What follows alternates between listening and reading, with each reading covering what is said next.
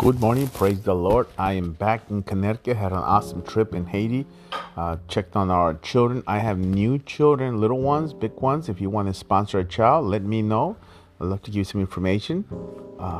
Awesome. And if you want to go on a trip, we're planning another trip early next year, late this year. If you're interested in going, let us know. You can come with us and you can sponsor a child and go visit yourself, the child. So we had an awesome time, able to preach and do the work of God. It was a very extraordinary trip. Exciting. The verse for today, Luke 22:42. Father, if you are willing, please take this cup of suffering away from me.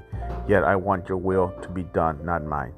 You have an awesome day. I will see you at Bible study 6, prayer at 6, prayer at 6, dinner at 6:30, Bible study at 7. Don't stay home. You know who you are. Come on out. Have an awesome time. Don't miss out on the things of God. You have an awesome day, and I'll be praying for you. God bless you. If you're interested in, we got another trip coming to Guatemala. August, let us know if you want to come and give an application and come with us and have an awesome time. Expand your borders. Expand your borders. God bless you.